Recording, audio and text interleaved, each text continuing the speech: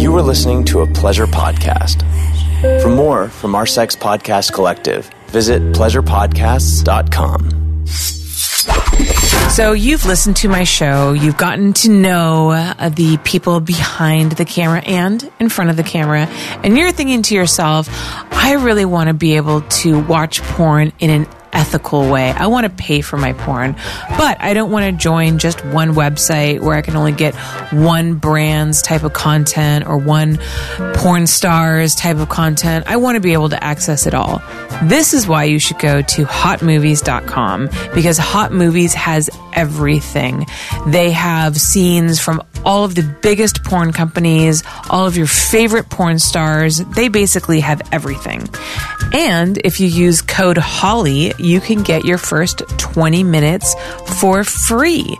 So what have you got to lose? Support this industry and also get access to all of the hottest, latest releases at hotmovies.com. And do not forget to use my code HOLLY for 20 minutes free. Holly Randall Unfiltered is also brought to you by Adam and Eve. AdamandEve.com is like the biggest online superstore for all of your sex needs. They've got toys, they've got lingerie, they've got movies. It's pretty much a one-stop shop for everything sexy. Now, you'll get 10 free gifts when you order one item. Something for her, something for him, something you'll both enjoy, and 6 free movies, plus free shipping. All you have to do is enter code HOLLY at checkout. That's HOLLY at adamandeve.com for your 10 free gifts. Today on the show, I am very excited to be doing something a little bit different. I have Ryan Keeley here, but she is actually interviewing me. So we are going to talk about my favorite subject, myself. I have a bunch of questions that people have sent. We've actually opened up the live stream to the public. So people are going to be in the chat room asking questions. Should be a lot of fun. Ryan's a great interviewer and a good friend of mine. So I'm very much looking forward to this. So let's get to it. Ryan Keeley interviewing me, Holly Randall.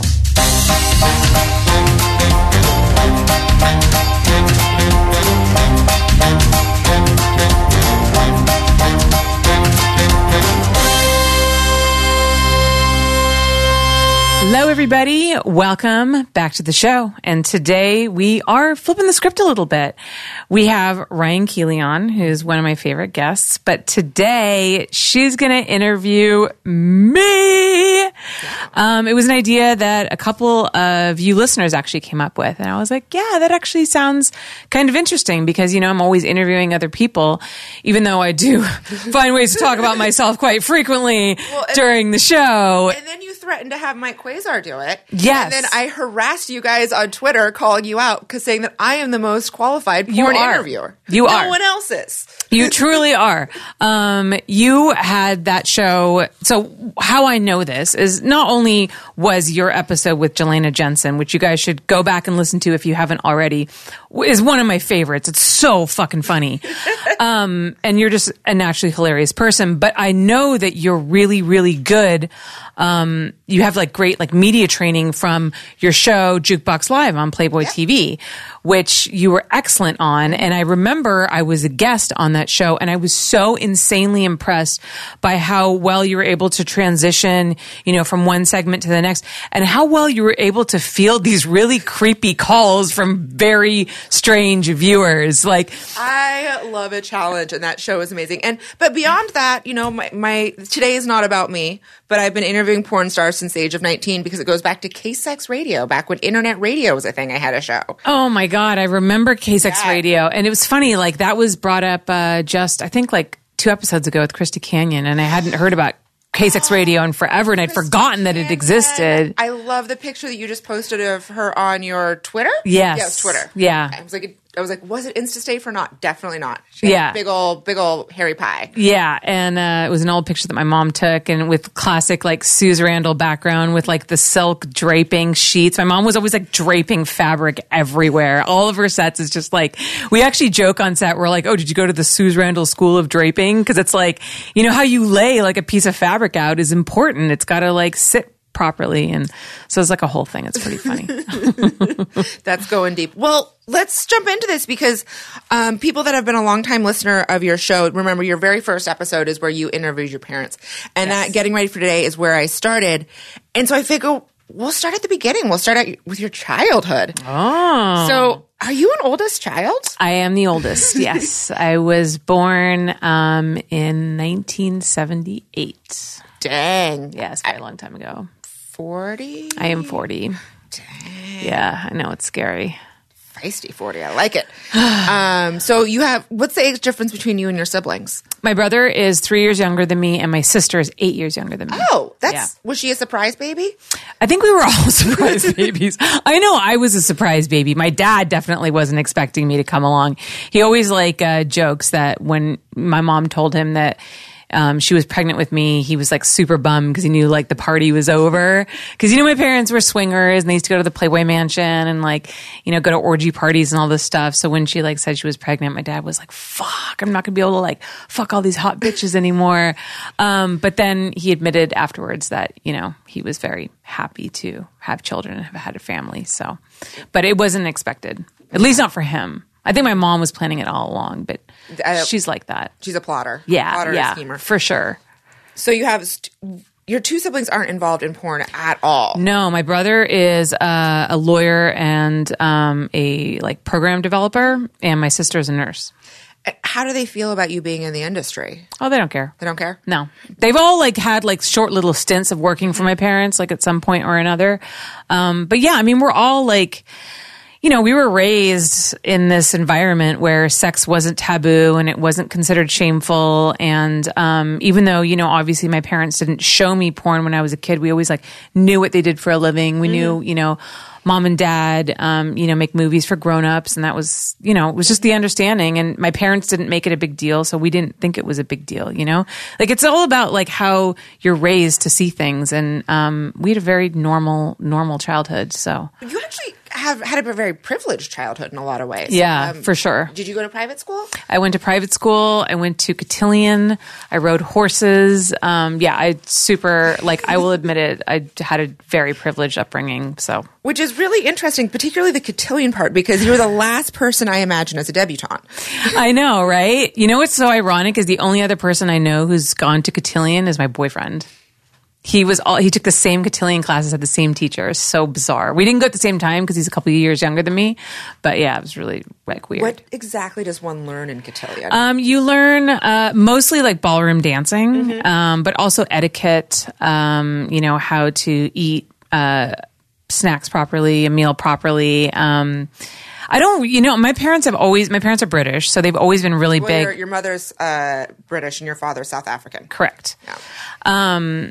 And so they've always been really strict about stuff like table manners. So I was already raised with this sense of etiquette and how to eat at the table and stuff like that. So I don't really remember that part of cotillion. I just remember, well, actually, I remember one very specific story about cotillion, which is where you really saw the intersection of what my mom did for a living and the kind of woman that she was trying to groom me to become. So my mom used to shoot for this catalog called Swimsuit International, and not Swimsuit Illustrated, Swimsuit International. And it was this catalog of really bad, porno, cheesy 80s stuff. Think Fredericks of Hollywood kind of situation, but also had not just lingerie and swimwear, but also sexy clothes and stuff like that. So just Fredericks of Hollywood, the old catalog when you get it in the mail. Yeah, just really, really bad. So I don't remember how she talked me into this. So here's the thing, right? So yes, I did grow up pretty privileged, but we weren't super rich. Yeah. And so I was definitely the poorest kid at my private school and definitely the poorest kid at my cotillion.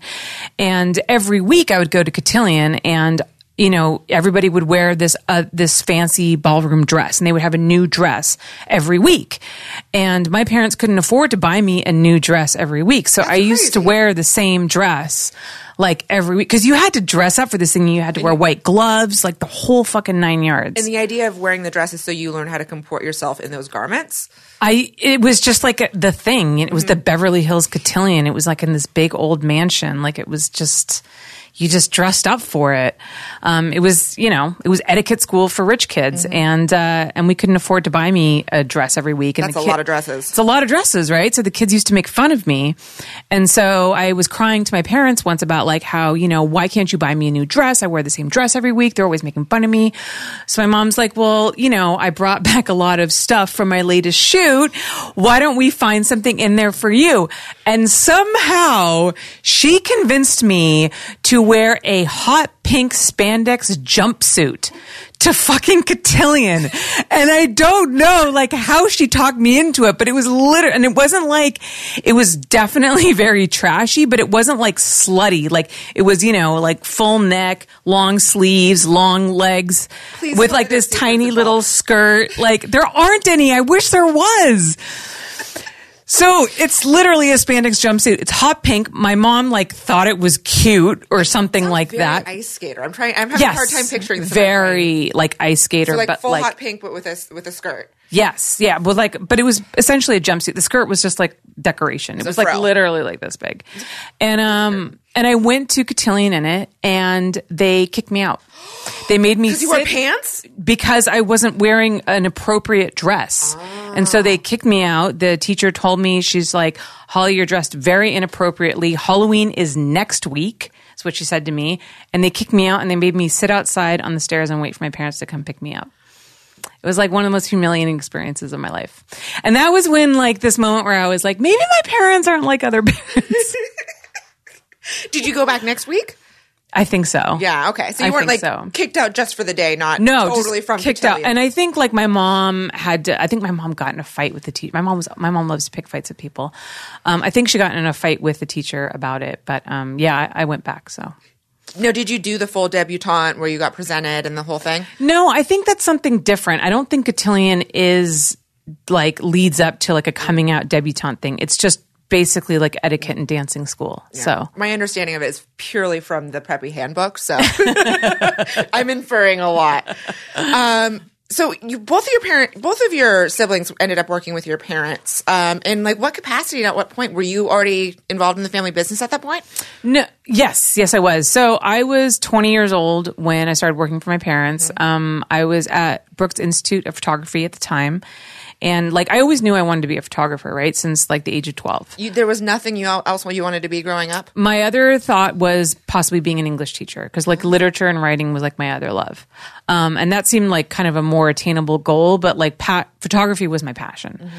So I was going to Brooks Institute of Photography up in Santa Barbara, and my parents had just launched SuzNet. And this is back in like 1998, right? So it's like the very beginning. So they were making a ton of money right off the bat. Right off the bat. I think they launched like a month before Google launched. 2 months before Google launched. Jesus Christ, you really did your research. Fuck, man. So yes. Yeah. And it was just like, we were making so much money. Like they didn't know what to do. And so my dad asked me if, I wanted to come back and like work for them. Cause I was kind of like not really feeling fulfilled at Brooks. It wasn't like I wasn't into it. And my dad asked if I wanted to come back and like, you know, work for them, like just in the office doing admin stuff. And I was like, okay, you know, I'm kind of over this. That sounds fine. And then I'll like figure out what I want to do. Mm-hmm. And then I went back there and I started working for them. And I don't know, it just kind of fit like it. And, you know, I tell people all the time, like I have a very different introduction to the adult industry than most people do. I grew up in what I call the Suze bubble. Mm-hmm. So like very, very specific. You didn't have to pay your dues on like grimy sets. You came at top of the line. I came in at the top, especially, and when we were like killing it and making all this money. So like the sets were really elaborate, and we had the best makeup artists, and we had stylists, and we had like silk for days. Oh, silk for days. Just like really elaborate concepts. And we had this freedom now to to basically create whatever we wanted because we Had the budget. We had the budget for it, and like we had our own independent platform of getting it out there. You know, we weren't relying on the magazines and stuff. So we'd have a meeting. We'd be like, what do we want to shoot this week? Let's do like a 1930s mobster scene, or let's do like, you know, a cute 50s kitchen theme. Like we could just come up with whatever the fuck we wanted. What was it like creatively when you and your mom were both working at the business at the same time, when you're coming up with these different concepts and these huge budget projects? I mean, mostly, so Amber was like our kind of web mistress, who was kind of like running things. And at the beginning, I definitely, you know, didn't really have much say. I was just like assisting. And my mom and I definitely like butted heads a lot when we worked together, a lot, especially towards the end, when I saw the business changing and she didn't want to change with the business. Like I could see that video was becoming more and more prevalent. And, you know, my mom's a photographer. She just wanted to shoot pictures. But as the internet bandwidth got better, more and more people wanted to, you know, watch video.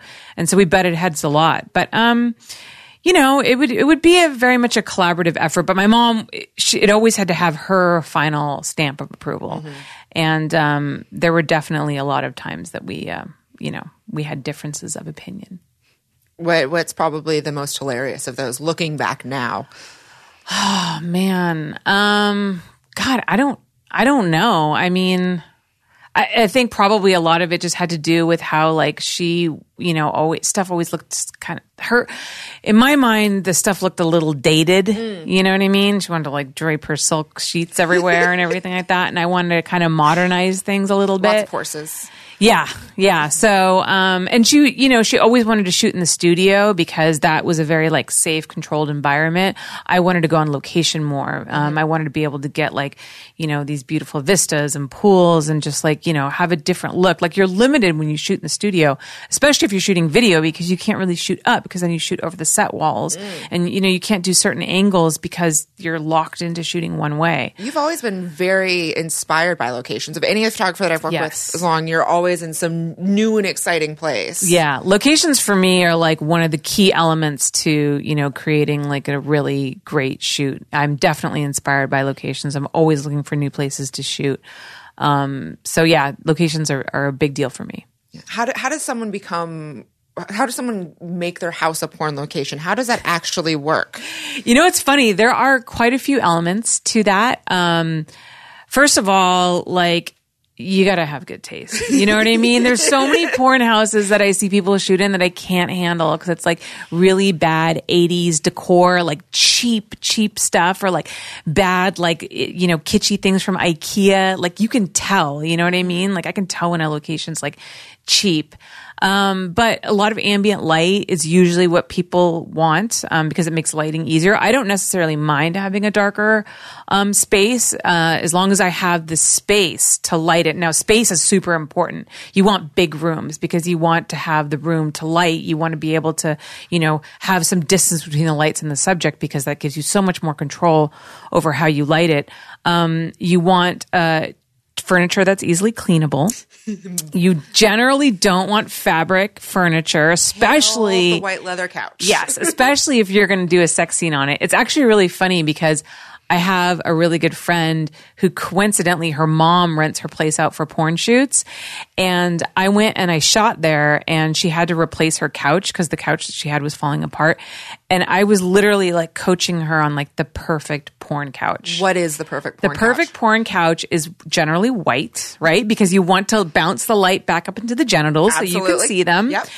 You don't want it to be too soft because you don't want people to sink into it so that you can't see the penetration. You need to be kind of hard. Yep. And you want it to be like a, not leather, but something that's easily cleanable. Leatherette. So like leatherette, like vinyl, like actually not vinyl because you'd stick to that. Vinyl squeaks and you get the back farts with exactly. With the vinyl. Yeah. So it's got to be like that perfect, material that's clean, that's easily cleanable, that doesn't create back farts. You don't get stuck to, and that kind of holds you up in the. And it can't be too like narrow. It's got to be like kind of wide, and it's got to have. My biggest porn nightmare was they put me and another performer who was 6'2" on a very narrow one of those pool lounge chairs with wheels on the back, and they unlock the back, and the whole time it's like I'm watching it like inch closer and closer towards the pool. Like, this is how I die.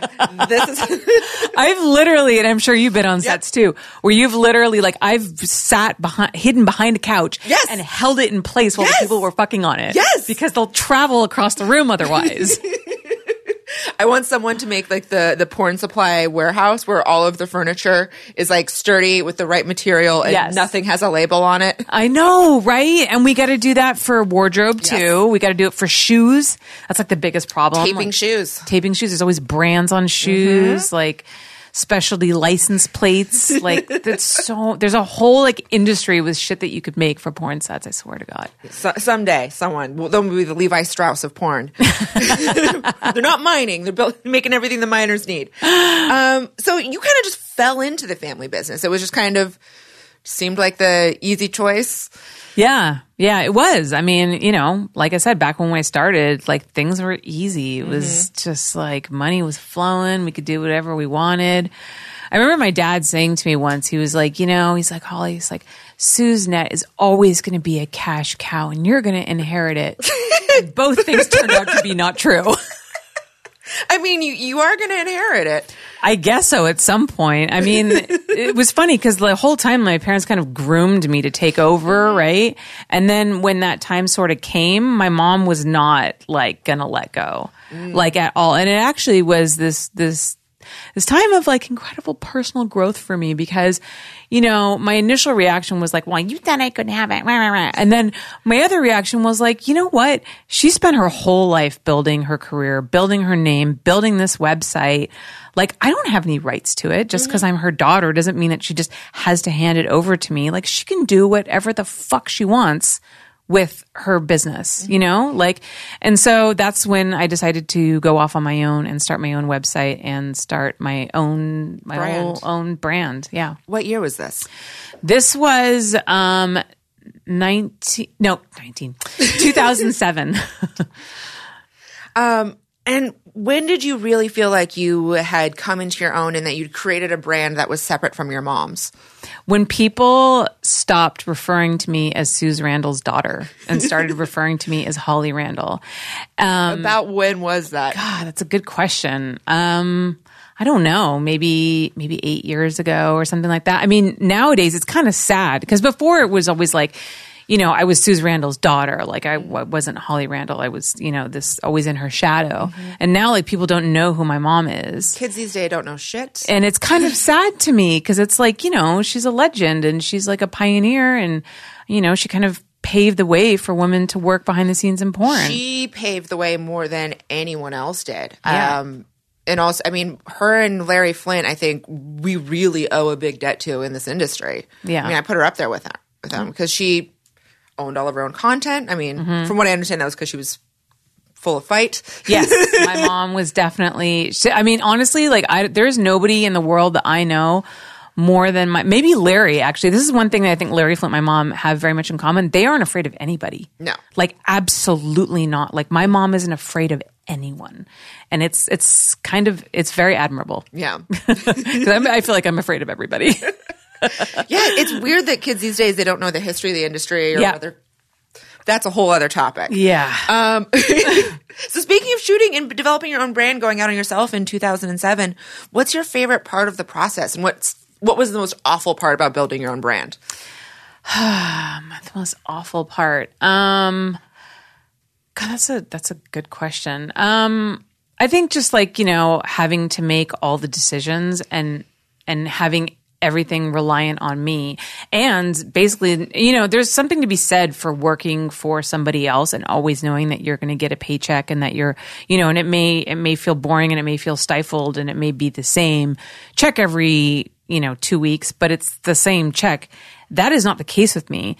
If I don't hustle constantly and I don't make money, like everything falls apart. I always feel like I'm on the verge. Like, you know what I mean? I mean, I definitely have months where I'm just like, how the fuck am I going to pay all these bills? Like, how the fuck am I going to do it?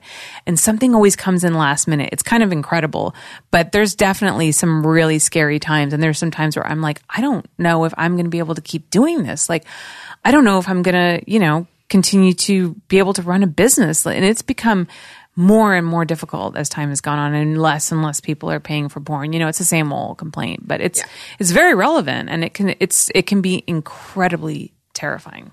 Yeah. So, but why do you keep coming back for more? I don't know. I mean, well, first of all, what the fuck else am I going to do with my life? You know what I mean? You have to work for someone else. Can you imagine someone else telling you what to do?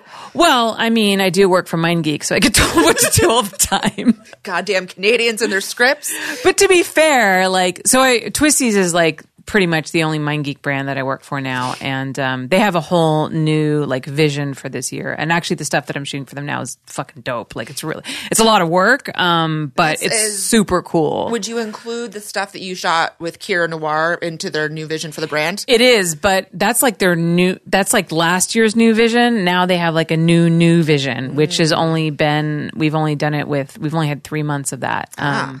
So they're putting even more money into production. That's amazing because for a long time, kind of what you do is that you do the high-end glamour stuff. And for a while, Twisties was trying to cheap out and not pay for it. And Absolutely. you really saw the brand suffer and the quality, just the quality of the shoot suffer, because it takes money to make someone look like a goddamn fantasy. Yeah, for sure. And now they're really giving me a lot more money for production, and I feel like it's really evident in, they're giving me I got a DP now, and a lighting. That's a director grip. of photographer. Just so. Yes, not double penetration. And we're buying really high end lingerie, and they're coming up with really cool creative concepts, and it's really cool. I'm really proud of the stuff that I've been shooting for them. Who's your favorite lingerie brand right now?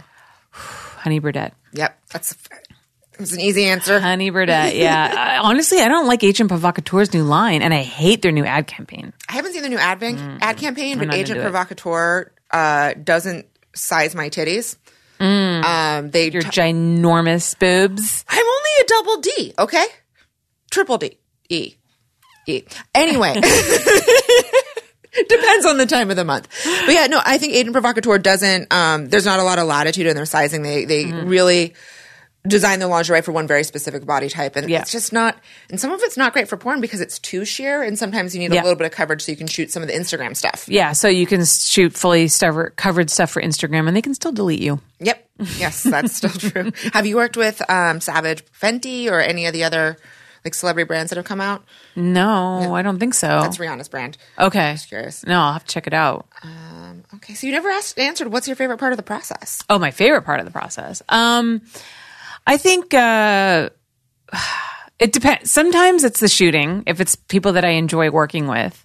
But usually, honestly, what I almost always do at the end of each shoot is I come home and I immediately edit the photos. Mm-hmm. And that's sort of kind of my favorite part of the process, because then I see the accumulation of all my hard work and seeing how everything comes together. Because sometimes when you're there and you're in the moment, I'm stressing about so many different things that I'm not really thinking about, it depends. Sometimes while I'm shooting, I'm like, this is so amazing. And I get really excited. So it just depends on the day and how many variables I'm juggling and the talent and that kind of stuff. But sure. kind of at the end when I'm done and I see what I've created, that's sort of, or the final video edit, that's that moment where you're oh, all that was worth it. Or all that wasn't worth it. Depends. Every day is different. Every day is different. So in 2007, you started working for yourself. And I don't understand. I want to know what the timeline with your struggle with addiction was over these years. Oh, man. And how that overlays with, how starting your own business. So I literally got sober right before I started my own business. So I was really struggling with my alcoholism the whole time I was working for my parents. And to be honest, if I'd been working for anybody else, I would have been fired a million times over because I was a fucking mess, especially towards the end. I was drinking all the time. I was drinking in the morning just to stop the shakes. People have no idea how bad I got. I was able to sort of hide it. Yeah, but I was a mess. I drank on shoot. There was a couple of shoots that I've done that I don't remember, at all. I completely blacked out. And, you know, I had a lot of, I mean, my parents kind of covered for me. I think they had a really hard time dealing with it, and they didn't know, like, because no one in my family's, there's definitely alcoholics in my family, but there's no sober people in my family. I'm the only person who's ever been through recovery. And they really didn't know what to do. Yeah. I remember at one point my mom bought me a very fancy espresso machine because she thought if I drank more coffee, I'd drink less alcohol, or like I could sober myself up more. You know what I mean? Like Bless her heart. Yeah, I mean, she just didn't know how to handle it. And I went to rehab twice. You know, so Did you go to cushy rehab or tough rehab? I went to like middle of the road rehab. I didn't go to like Promises or anything like that, but it was nice, but it wasn't like we didn't like have yoga and a private chef or anything like that. But I also like didn't go to like prison rehab, so I went back to the same place twice. Actually. Okay, yeah. It was kind of funny because then when I first went, I refused to admit that I was an alcoholic. I was like, oh, I just need to like come here and like get my shit together, dry out, like, you know, takes 30 days off, like learn how to drink like a lady, and then I'll be fine. I'm not like the rest of you. And I just remember the counselors being like, you'll be back. And I'm like, no, I won't be back. I don't, you know, I'm not like you. I'm different. You know, it's like the cry of every alcoholic. And then, I remember actually, this is the scary thing about alcoholism is that it's the only disease that tells you don't have a disease. And when so after my first stint out of rehab, I didn't drink for 3 months, right? But then my birthday came along and I was like, well, I have to drink on my birthday. I mean, everybody drinks on their birthday. Don't be ridiculous. And so I went out to dinner with my family. And I ordered a glass of wine. And my mom looked at me like, dude, we just fucking put you through rehab. Like, what are you doing? And I took her hand and I looked her in the eye and I meant every single word. And I said to her, Mom, I promise you I will never drink like that again. I now know how to drink like a lady. I've like been to rehab. I've had all this therapy. And I promise you it's going to be different this time. And like, I fucking believed it. I really, really did. And then about 4 months later, I was back to exactly where I was before. And I was just like, how the fuck did I get here? Because that's the thing. Like before I really understood what alcoholism was, I thought that it was just something that people who were weak, people who had no willpower had, or people like, you know, who had a lot of trauma in their past or grew up, you know, in like a horrible, impoverished environment, like people who had reasons to be alcoholics, right? Like I didn't have a reason. I had a great childhood. I had a family who loved me. I had friends who loved me. I had a great, successful career. I had like everything going for me and I just couldn't stop. And it was the most frustrating thing in the world because I was just like, what the fuck is wrong with me? And I kept trying to think my way out of the disease. And I just couldn't do it. It's the strangest thing. It's impossible to explain to somebody who hasn't been through addiction, but it literally is just like this entity takes you over and you're not in control of yourself anymore. Absolutely. It's really crazy. Absolutely. So you got sober around the time you started your own business. Would you say that your business is kind of an addiction? Because you work harder than anyone that I have ever seen. I feel like all the energy you put into drinking is now put into Holly Rand. 100%. Yeah. That's the problem with being like an addict is that like I always will be an addict in some way. It's just like, what do I transfer that addiction, that obsession to? And work absolutely became that obsession for me. You know, it was where I got my validation from. It made me feel good. And it's something that I definitely still struggle with. I still work like all the time. And lately I've kind of been in this place where I think to myself, I'm like, you know, and I think especially now with the internet and social media and all these different ways of monetizing, you know, our brand and different things that we can do. And I'm, you know, I mean, anybody who knows me, I've got like 5,000 projects that I'm trying to juggle at one time. And I feel guilty if I'm not working all the time. Like if I take some time off, I feel like I should be doing something right now. And then I was trying to think to myself, I was like, what do I want? Like, what am I trying to achieve? Yeah. Where am I trying to go? And like, is this actually making me happy? Or is it just like creating more and more stress in my life? What was the answer you came up with? I don't know. I'm still figuring that out. Yeah, that's fair. So you mentioned earlier, I think this may have been off camera, that so you're now in a steady relationship. You've been with your partner for a while. Yes. But he's not sober. No, he is not. Yeah. He is also not an alcoholic. He is somebody who's capable of having 1 or 2 beers and then like being fine with that, which I still don't understand at all. And is that hard for you to date someone that can drink responsibly?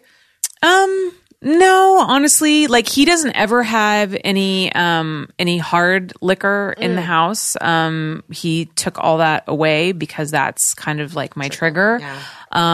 Beer is not really my trigger. Yeah. So, when I was struggling, he kept alcohol out of the house, but now that I feel like I'm kind of like doing all right with it, like he'll have beer in the house, but like he kind of watches it. And like, I mean, look, if I'm going to take a beer, like he's going to notice. He doesn't have like the fridge stocked with beer. He'll just bring home beer for like that night if he wants a beer that night, or if he gets wine, he always dumps the bottle out when he's done.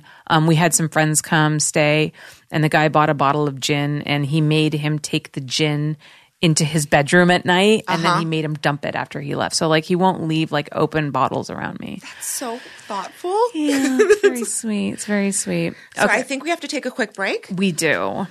So we're going to do that. We'll be right back. Are you feeling tired all the time, moody? Do you find your gut often disagreeing with what you ate for dinner? I've definitely experienced all of these things, and I've honestly found that since I've started taking my daily Care of vitamins, a lot of these issues have either lessened or gone away. I really don't know how I got through my long, busy days before I found my Care of vitamins. If feeling better isn't enough motivation for you, then this should be. For a limited time, Care of is offering 50% off your first month of vitamins. Go to takecareof.com and use my code HOLLY50 to redeem this amazing offer. That's half off a month full of vitamins. Supplements your body needs, but you can't really deliver in your diet alone. So get yourself on track to feeling better today. Go to takecareof.com and don't forget to use code HOLLY50 for 50% off your first one. Okay, everybody, welcome back to the show, and I'm going to turn it now over to our host for the day, Ryan. Ryan Keeley, I'm so happy that you asked me on to interview you. I have a couple questions. So in part of this process of me coming on, I got a pass to your site and I looked at it, and I was wondering, do you ever worry about perpetuating damaging beauty standards because there is a distinct lack of diversity in your work? Yes. It's interesting that you should say that, because I definitely I obviously struggle with like beauty standards as well. Yes. I always think that I need to look perfect.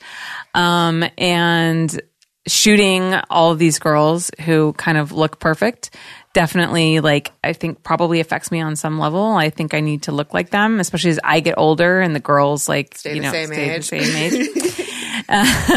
So yeah, I've definitely thought about that, and it's kind of been a bit of a struggle. But the thing is like I have kind of my niche, and if I your quote unquote brand, yeah. So it's like if I start, like, that's kind of why I wanted to actually create my podcast, was because I thought that was a good way for me to explore diversity in the adult industry. And, I've had, I had Carla Lane on, who is a BBW performer. I've had, I had Rob Piper on, and Kara Noir and Anna Fox to talk about, being people of color in the industry, and, if they felt that they ever experienced racism in the industry. So I've kind of used my podcast to explore more of the diversity. But in terms of my brand, it is very much just like glamour. Mm-hmm. The thing is that I would not be opposed to shooting other kinds of stuff, like bigger women or anything like that. It's just like, look, I'm going to be honest, like my website isn't exactly killing it these days. It's like really hard to like keep up with everybody else. So I'm just kind of like shooting stuff as I can. So it's not really financially feasible for me to like kind of use it to explore like shooting other genres and different kinds of stuff. I have a hard time hanging on to my members as it is. So, but if someone was to come to me and say, hey, Holly, I would love to hire you to shoot these like BBW performers, I would be like 100% for it. So you've also recently launched like a art project. Yes. Holly Randall's art. In that space, do you see yourself possibly exploring more diverse body types and age ranges? Yeah, for sure. For sure. I would love to do that. Right now, I'm working on just like a kind of, a generic beauty art book, and which you can support by going to patreon.com/Holly Randall Art. The pictures that I've seen on the Instagram, which is Holly Randall Art. Yeah. So if you want to like check my stuff out for free, go look at my new Instagram, Holly Randall Art. And then sign up and give her money. Yes. And then sign up, give me money so I can continue to produce this book. So that's just, that's kind of me like stepping my toe in the water and like, just seeing how it goes. And then if I'm able to create that book and it's somewhat successful, like I am down for shooting all different kinds of people. Actually, honestly, one book that I would love to create, which again would be a totally separate project, would be something tied to this podcast. So it would be like having my guests and, maybe doing like a little write-up about them on my show as guests, the experience, the story, that kind of stuff. And then shooting like really beautiful portraits of them. Having people like I've had transgender people on, Buck Angel, BBW performers. Everybody. Yeah. Like I would love the chance to explore that. So in that scenario, I would be shooting your portrait if that project happened. Oh, yes. That's true. And that makes me think about how you recently accidentally posted your own nude photos. Yeah. And did you enjoy being objectified? Did you find being nude on the internet freeing? Or tell me about that experience and process. It's funny, actually. It was quite an experience. And so the most shocking day of my life on Twitter. And I've been on Twitter since 2008. Me too. And no one fucking believes me that it was an accident, but it was, I will stick to it. It was 100% an accident. So my assistant, not Eva, accidentally uploaded my nude photos to my website. And it was 100% not her fault because I did not give her the correct instructions. There was basically what happened was, so I shot these, and these were 10 years ago with Mark Dawn. I shot these like implied nude photos, and then we shot some topless stuff because I was like, fuck it. Why not? And maybe I'll give them to my boyfriend. Maybe I'll post them one day. Like, why not? So we shot them, but I never published them. Now I still got them retouched and everything. So they were in the gallery, but when she uploaded the whole folder and then she went into like the online CMS gallery and deleted those pictures, forgetting that there's a separate upload, which is the downloadable zip files. So they were in the downloadable zip files and we didn't realize that. So I woke up the next morning and my boobs were all over Twitter and I was like, oh my God. And I actually ended up on like the front page of Reddit and like the subreddit, like, whoops, I didn't mean to, which is clearly like an ironic thing because no one believes me. And so my first thought was like, holy shit. And then I was like, okay, like, first of all, I know better than anybody that once it goes on the internet, there's no taking it back, right? No. So there's I can't get out of this. Like, they're out there and you may as well own it. Well, I knew my parents wouldn't care. So I wasn't worried about that. I was worried about what my boyfriend might think. Yeah. So I called him. He was at hockey. I called him and I was like, hey, babe, I got some news for you. And I told him and he did not give a shit. He was like, that's all right, cool. He's like, they're great boobs. Like, it's all good. So I was like, okay. Like, this is good. And then I'm like, fuck it. I'm going to promote it. Like, if they're out there, I'm going to own it. I'm going to promote it. And my website made more money that weekend than it's ever made. There you go. So, power of boobies. And I also thought to myself too, like, I'm always shooting naked women and, I don't think it's a big deal for them to be naked. Like, it's a little bit, hypocritical of me, to be like freaked out about me being naked online and what kind of message is that sending? So, but to be honest, like, and I've had people ask me to shoot nude again. I'm just not really all that comfortable with it. I'm just like, I'm more comfortable being behind the camera. I don't really enjoy being in front of the camera. I mean, like, this kind of stuff and on video and being like, but I don't know. Like, it's kind of not my thing. Yeah. I mean, your career choices have proven that it's not your thing. Like, you had a million opportunities to get in front of a camera. Yeah. It's just, and I think especially now, being 40, I'm like, no. Maybe, It might be good to show a beautiful woman at 40. Anyway, but I'm so self-critical. I mean, just being on, my Playboy TV show and seeing myself on TV. You went so crazy with your looks when you were on Playboy TV. I know, because they were very weird about image there. Yeah. You had extensions in, you were working out like crazy. Yep. Like you were you went through a bangs phase, which we always know. Yes. Someone's upset when they get bangs. Yes. Yeah. Went through a bangs phase. And I just found myself like, I couldn't watch it. Yep. And when I watched it, I would just pick myself apart. I couldn't watch my show either, yeah.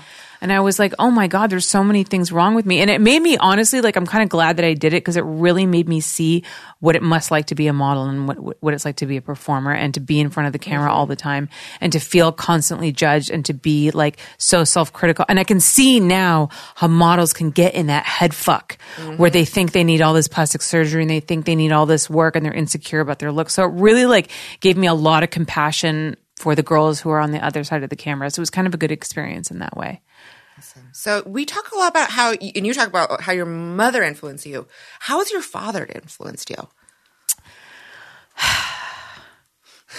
You have to break out that Kleenex. My dad is, fuck, dude. What the fuck? Sorry. My dad is like definitely one of the biggest influences on me. I mean, I was always like daddy's little girl, and it's always been like my goal in life to make him proud.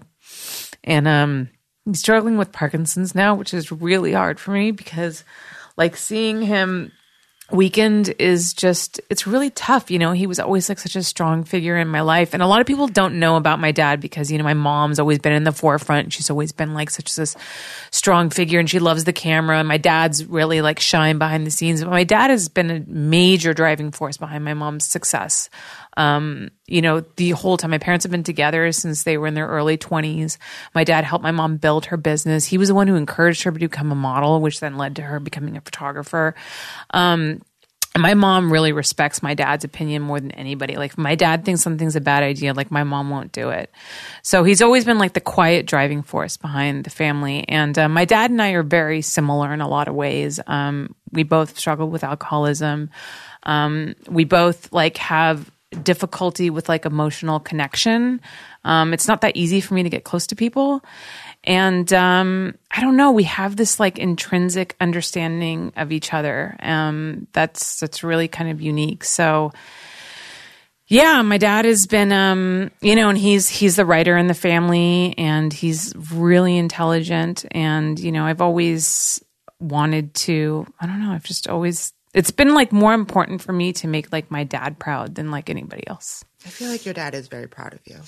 I think so. Yeah. He always like wants to hear about like what I'm doing, and he's always like excited about, he's always been really, like, my mom thinks that everything I do is like a great idea, that all my ideas are great, like in true mom fashion. She's always like, oh, honey, that's such a good idea and you're so smart and all that kind of stuff. But I know she kind of just says that because she loves me. Like, my dad is only proud of something that I've done, like if he feels that he has a reason to. Like, there's a little bit more like discernment in how my dad feels about certain things. You know what I mean? So like when my dad says that he's proud of me for something, it means a lot. Yeah. Let's, on that quiet note, let's turn it over to the chat room. So we have some questions coming in from the chat room. Do you want to get on mic, or do you just want to shout them out? I think people will be able to hear you. Oh, let's get her a mic. Oh. People told you that you're beautiful. Aw, thank you, people who tell me I'm beautiful. So just to like, So while we're getting Eva. Eva. Yes, I was right. Oh. Eva, sit up with the mic. It's Eva. I have a silly question for you, because you were one of the straightest people I know. Who would you go gay for? Oh, man. Dead or alive, celebrity, porno, doesn't matter. Who would you go gay for? And actually, like, licking the vagina, not just making out. I'm so not into girls. God, I don't know. I mean, maybe like Angelina. I know this is so like cliche, but like Angelina Jolie's really sexy. That's a respectable answer. Yeah, she's really sexy. So it would have to be somebody with like a very aggressive, like it couldn't be someone, it would have to be somebody beautiful, but also someone like kind of aggressive in their sexuality, because I'm into like being dominated and stuff like that. So it would have to be somebody that would chase me for sure. All right. Noted.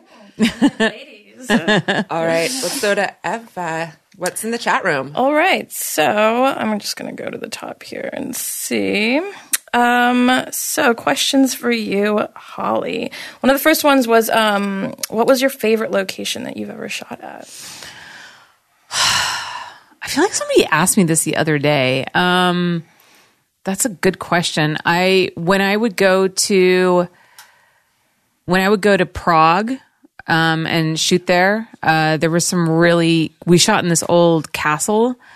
And to be honest, like the interior was really shitty. It was like bad, like cheap castle, but the outside was amazing. There was like so much greenery, and there was this huge field full of rapeseed flowers, which is actually It's not as bad as it sounds. I know. It's actually like it's a terrible name. And I shot Connie in that huge field of flowers, and I really, really Connie. loved that. Connie Carter, she's like a big boobed Czech model. Usually like outdoor locations are generally my favorite. I love like having like the big vista. You know what? Actually, that's a lie. Mexico. When I've shot for Playboy Plus in Mexico, my friend Luke got us the most incredible locations. We got this beautiful house that was on top of this mountain where I shot Gia Ramey Gay up there. That was incredible with this amazing view. I mean, shooting on the beach, I shot Jennifer Vaughn on a yacht. I shot Chloe. These photos are some of my favorite photos of yours. Thank you. I love your Playboy Plus work. Yeah, I know. I shot some of my best stuff for them for sure. But yeah, stuff of Chloe like on a yacht, and her and Stephanie Knight on this beach at sunset was like incredible. The shoots themselves were super fucking stressful. I remember like I was so excited when I first went to Mexico to shoot for Playboy, and we were shooting on the beach because I'd like never shot on a beach before, and it just seems like such an idyllic place to shoot, and it's like so amazing and like tropical and like paradise. It's a fucking nightmare. Yeah, sand shooting on a and beach bugs. it's a nightmare. And it's like the models can't see because everything's so bright. everything's They're so squinty. bright. The sun, it's fucking hot. Yeah, the sand getting in between everything. Like sand wasps are a thing. Oh, yeah. Jennifer Vaughn got stung in the middle of the shoot. We almost got moored on our boat. We almost got stuck on an island when we were shooting out there because the tide came in so quickly. The wind. And not to mention like random fucking like people just, you don't get to actually like have a private beach. You got to just find a beach where no one's at. And then like people show up and then you're like, hee hee, we're not shooting nudes. I mean, luckily it was Playboy, so it wasn't such a big deal. But yeah, those were some of my favorite shoots. Like looking at them now, I'm like, oh my God, that's such an amazing shoot. But I just remember at the time it was like super stressful. That makes sense. I remember there was actually a whole town that we shut down, and we shot in the middle of the street.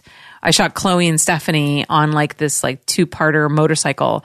And it was, I forget what the town was called, but, yeah, we literally, and the thing was that my producer out there, Luke, was so amazing.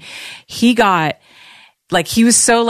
so knows his way around and like, was tight with like the board of tourism. He got me a permit from the Mexican government. What? To shoot nudity in public. Like What? from the fucking government. It was like amazing. So yeah, we shot in the middle, it's this tiny town, and we shut down the street. That's amazing. And we fucking shot these 2 naked girls in the middle of the street, and there's people everywhere in cafes and like, guys on, I mean, everyone was watching. Thankfully, Stephanie and Chloe didn't give a shit, but that was like, that was definitely like a different experience. It was pretty fucking cool. Right. That was, by the way, from, I'm going to try to say this. It's a chat room name, but it's Yes. Bliss Tixi or BLS Taxi, TXI. Blues Taxi? Blues Taxi. Well, there Thanks, you go, Blues guys. Taxi. Thanks, Holly, for fixing that in my brain for me. Now we have Richard Hurtado actually asking about something I'm sure you want to talk about. Are you working on a 5th book or any memoirs in the future? Well, yes. So my Patreon, patreon.com/HollyRandallArt is where I'm trying to generate funds to shoot my next book. And that one is going to be the first book that I've actually shot that's completely curated and shot by me. My other 4 books through Goliath, I didn't choose any of the photos. They did, which is great, but I feel like it's more of a commercial representation of my work. This stuff, I'm really trying to shoot outside of the box. I'm shooting a lot of natural light, which is very unusual for me, playing with a lot of like light and shadows, like, stripping away like all the makeup and the wardrobe and all that stuff and having it just being about the female form. It's been very different for me. And I'm actually really excited because I'm doing a collaboration with Alan Emoto next week. We're shooting Ali Rose. He's shooting her for his new book and I'm shooting her for my book. And we're like kind of like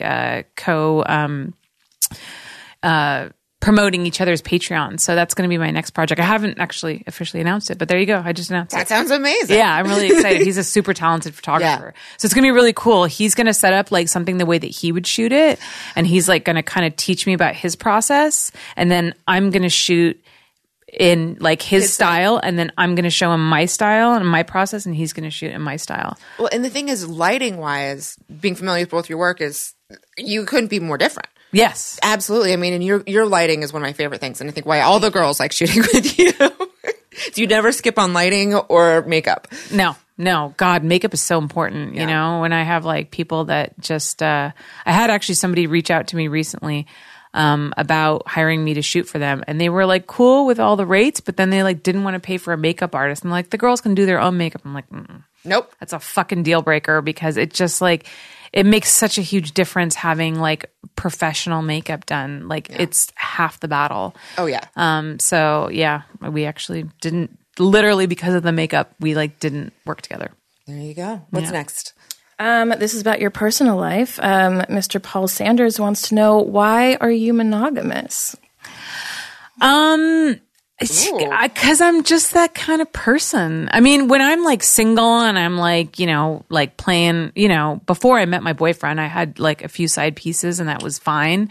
But like when I'm emotionally attached to somebody, I just don't want to be with somebody else. I don't know. I'm not like, I know I should be like more like crazy sexually and I should like be more polyamorous and stuff like that. But like, especially. You don't like girls. And that's a big part of swinger lifestyle. Bisexuality. Yeah. Especially like in my old age, I'm just kind of vanilla.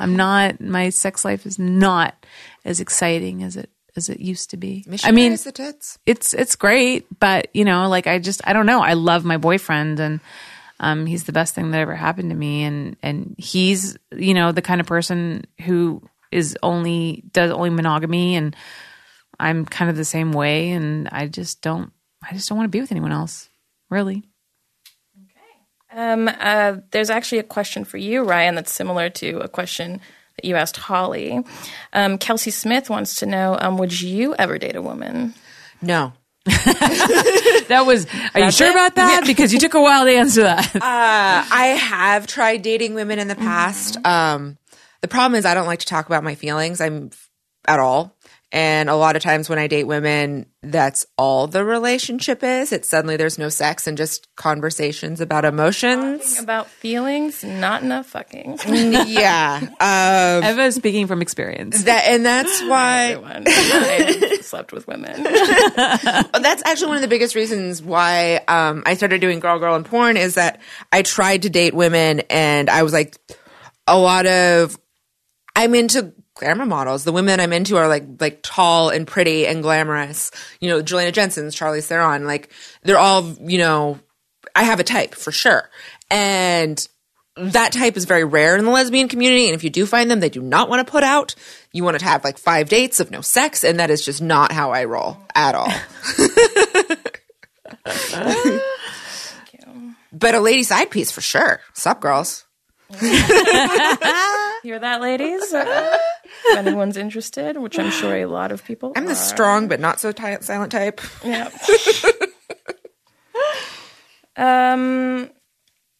So I actually tried to answer this for someone earlier, which maybe I should not have. But this is again from Paul Sanders. He wanted to know if you've stopped teaching photography or if there's some workshops in the future, which I said that maybe there was in the summer. Yeah, I know. I haven't done a workshop in a while. I've just been so caught up in other projects. I will do another workshop. I just honestly don't know when. It's not really at the forefront of my mind, but a lot of people have been asking, so I should do another one. So, and I like my workshops too. Like they're a lot of fun, and it's a lot of the same people that come back. So it's kind of like this little community of like people who know each other, and we have like inside jokes and like so it's a lot of fun. So.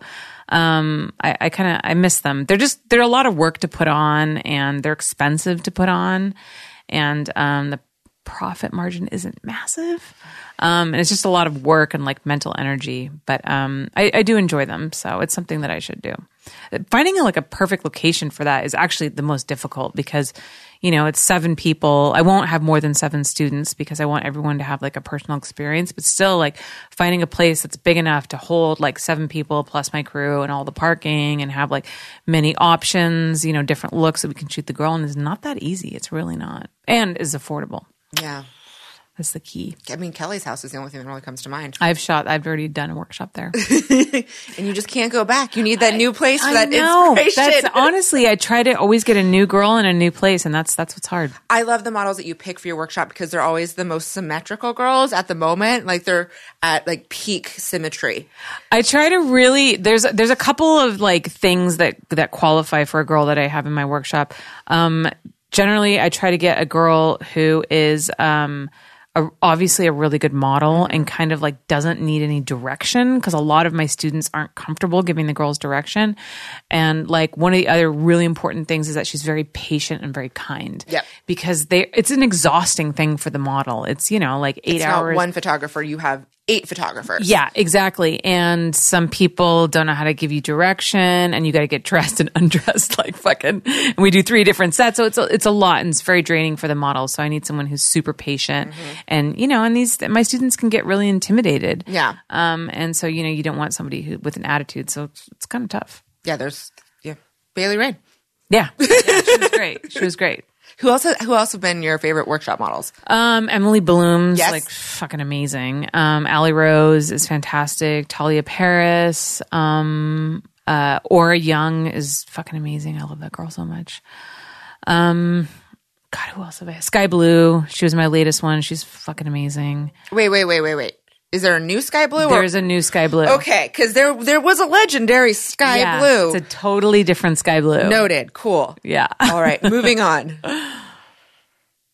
Oh, somebody wants to know how tall you are, Holly. 5 And Ryan, how tall are you both? 5'7". From Walter, by the way. Slightly under 5'9". Slightly under 5'9"? Yeah, since they took the rib out, I can't claim 5'9" anymore. Fuck. I'm shrinking with age. I know, right? Aren't we all? I also have a question. Is there a lot of off-camera sex before and after a scene? I'm assuming they mean between the performers. Yes. Generally not. No. It depends. Sometimes you get people who are so into each other that it does happen and you have to like tear them apart, but usually no. Yeah. They're there to get a hose. It's like separating dogs in a fight. But usually no, because especially too, like, like the girls like had her makeup done and stuff like that. So somebody comes and start like fucking Tony Rebus. He would always come in and like start making out with you before the scene starts and like just suck all the makeup off. And I'm like, get the fuck off of her. Yeah. Like, and then the makeup artist got to redo her again. And you got to think about miles on the vagina. I mean, yes. it's a tender part of the body and people get chafed. Yeah. And also too, you don't want if it's a guy, you don't want the guy to wear himself out before the scene even starts. Yeah. So. Yeah. Is that it? I think I'm going to try to take this. You might have to take this from me because it's vanished. All right. Well, the Google Voice. You have questions. Yes. Yes. Do you have a no list, Holly? Is there a performer, company, or anybody else in the industry you won't work for? And are you mean enough to call them out? I will not call them out, but I definitely have a no list. And it's generally girls who either like have a shitty attitude on set, or mostly girls who like no show on me or like cancel on me a couple of times. Like I find, obviously everybody's got a situation where they cancel on you for one reason or another. Like shit happens. Yeah. Like I totally get that. But if you straight up no show on me and you don't have an excuse, like I will never book you again, because that's just a huge disrespect for my time, my crew's time. Like, it's not okay. I think my favorite story about a girl canceling, I think this was on set with you, but a girl chipped her tooth and sent us a picture of her gap tooth. Was that you? It could have been, man. I've had so many bizarre, like, reasons that it certainly is possible. I don't know. I've had a lot of cancellations for, one reason or another. Yeah, I feel like I was supposed to have sex with some girl for you, and then the girl couldn't make it because she had chipped her tooth on her coffee mug that morning and sent us a picture of her big gap tooth. Yeah, that might have been. Yeah. Certainly might have been. Okay, so we're just going to move it over to the Google Voice question that you received All right. Yeah. from lovely Beverly Jones, a.k.a. Jazzbones Jones on Twitter. Beverly's awesome. I love her. Play it right now for you. Okay, let's hope it works. Go ahead and answer that. We're going to find out right now. Hi, Holly. This is Beverly Jones, a.k.a. Jazzbones Jones on Twitter and on your Patreon accounts. I have a question. I know that you are in recovery, and my question is, has your job or porn or just the whole business ever been a threat to your recovery? Be it it creates some type of the old saying, stinking thinking, or what have you. I'd like to know that. And keep up the good work. I love you. You make such pretty, pretty things. Beautiful, pretty, sexy things. Thank you, girl.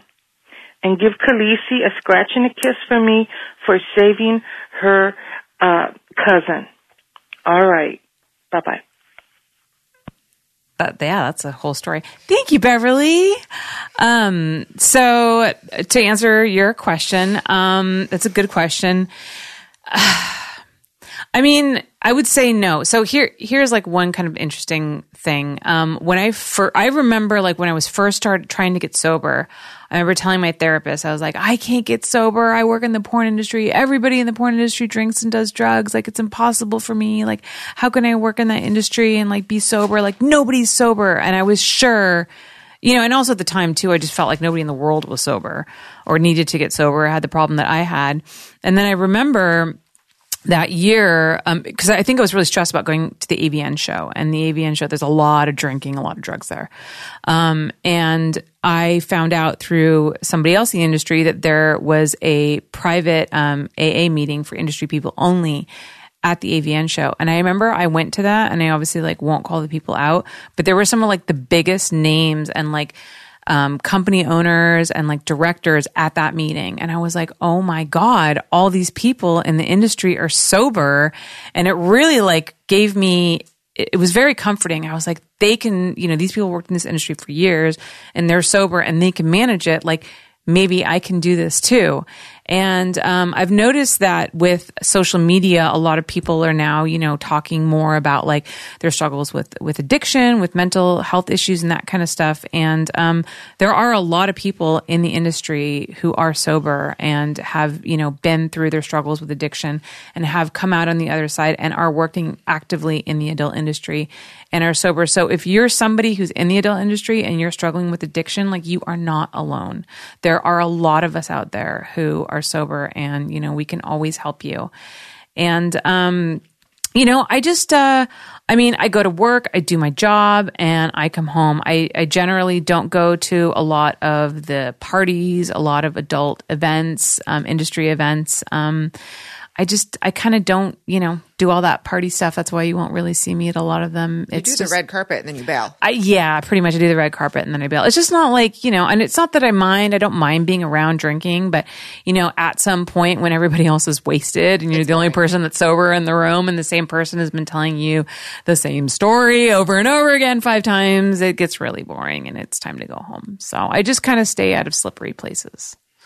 And then, in regards to, you like had that question about like Khaleesi saving her cousins. So my dog is Khaleesi. Oscar is my mom's dog. And basically what happened was Oscar, long story short, because it's kind of a long story, he fell down that deep gorge on the side of the hill at my parents' ranch. And my boyfriend went out there to look for him after my mom had already written him off and was sure he was dead because she thought a coyote took him because he's a little Jack Russell. And my boyfriend went out there with Khaleesi, and Khaleesi found the dog still alive, and my boyfriend rescued the dog and saved the dog's life. Yeah, it's a pretty amazing story. Like, if my parents didn't my parents already loved my boyfriend. Now he's like the fucking hero. Like, save the family dog. That's how you do it. I know, right? It was pretty impressive. Is there anything else that you want to cover before we wrap up? We're kind of at that time. I guess the only other thing I want to say is, I just want to thank my listeners so much, for, supporting my podcast. This honestly was just like a little kind of thing I threw at the wall. I really didn't think it was going to go anywhere. And, it's been more successful than I imagined. And it's a great podcast. Thank you. I think, we just actually reached, 700,000 downloads a couple days ago. Oh my God. So I think we're going to hit the 1 million mark before our 2-year anniversary, which would be insane. So everyone that's listening, make sure that you tell all of your friends, subscribe, hit the like button, leave a review. Yes, that's also really, really helpful. And if you want to support the show, which, it ain't free for me to produce, go to patreon.com/Holly Randall Unfiltered. That means a lot to me. And also too, it's not only just paying for the costs and everything and paying for my time. But if I'm able to make more money through people donating, then I'm able to do stuff there's a lot of girls that you guys want me to interview who don't live in LA. Mm-hmm. And it's really hard for me to get them down there. But if I had the funds to fly them out and put them up, then there's a chance that I could get more and more of your favorite adult stars on. So that's just give her money. Give her all of it. Give me all your money. And then I also, too, I really want to thank, more than anything, is my guests and the people who come on and really open themselves up and talk about really personal, private ordeals. And it's just it's so appreciated. And my listeners really respond to that. And I just love the open communication, that we have on this show. And you're really changing people's ideas of what they think about the porn industry. I get that from listeners all the time that say, now that I've listened to your podcast, I see porn stars differently. I see the adult industry and, how we've kind of humanized the industry. So I just want to thank all of my guests for coming on and opening up the way that you do and trusting me with your story. I really appreciate that. And, people like Ryan over here, who's just amazing. And thank you so much for coming out and spending your time to ask me these questions. You and I are very similar in the way that both of us just want microphones in our face at all times with people listening. So thank you. Thank you, Ryan. I really appreciate it. This was super awesome. Yeah. Okay, guys, I guess that's it. And then also, too, don't forget I have a Facebook group as well. So go to facebook.com/groups/Holly Randall Unfiltered and join the conversation. That's it. Okay, bye. I want to thank my guests for coming by and chatting with us today, and a big thanks to you for tuning in. If you enjoyed the podcast, please do me a favor and give us a 5-star rating and review on iTunes. It really helps us more than you know. And if you're interested in behind-the-scenes access to the show, special bonus content, live streams of us taping the podcast, and more, check out our Patreon at patreon.com/Holly Randall Unfiltered. You can even submit your own questions or get an autographed photo from one of our guests. Next week on the show, I am so excited to have 2 very talented and very prolific directors, Francois Clouseau and Mike Quasar. Mike has actually been on the show before, so if you guys haven't listened to his episode, you should definitely go back and listen to it. And Francois, this is his first time on the show. They're good friends, they've worked together, and they're both hilarious. I can't promise you that I'm going to be able to control them, but it should be an entertaining podcast nonetheless. So make sure that you tune in next week for Francois Clouseau and Mike Quasar on Holly Randall Unfiltered.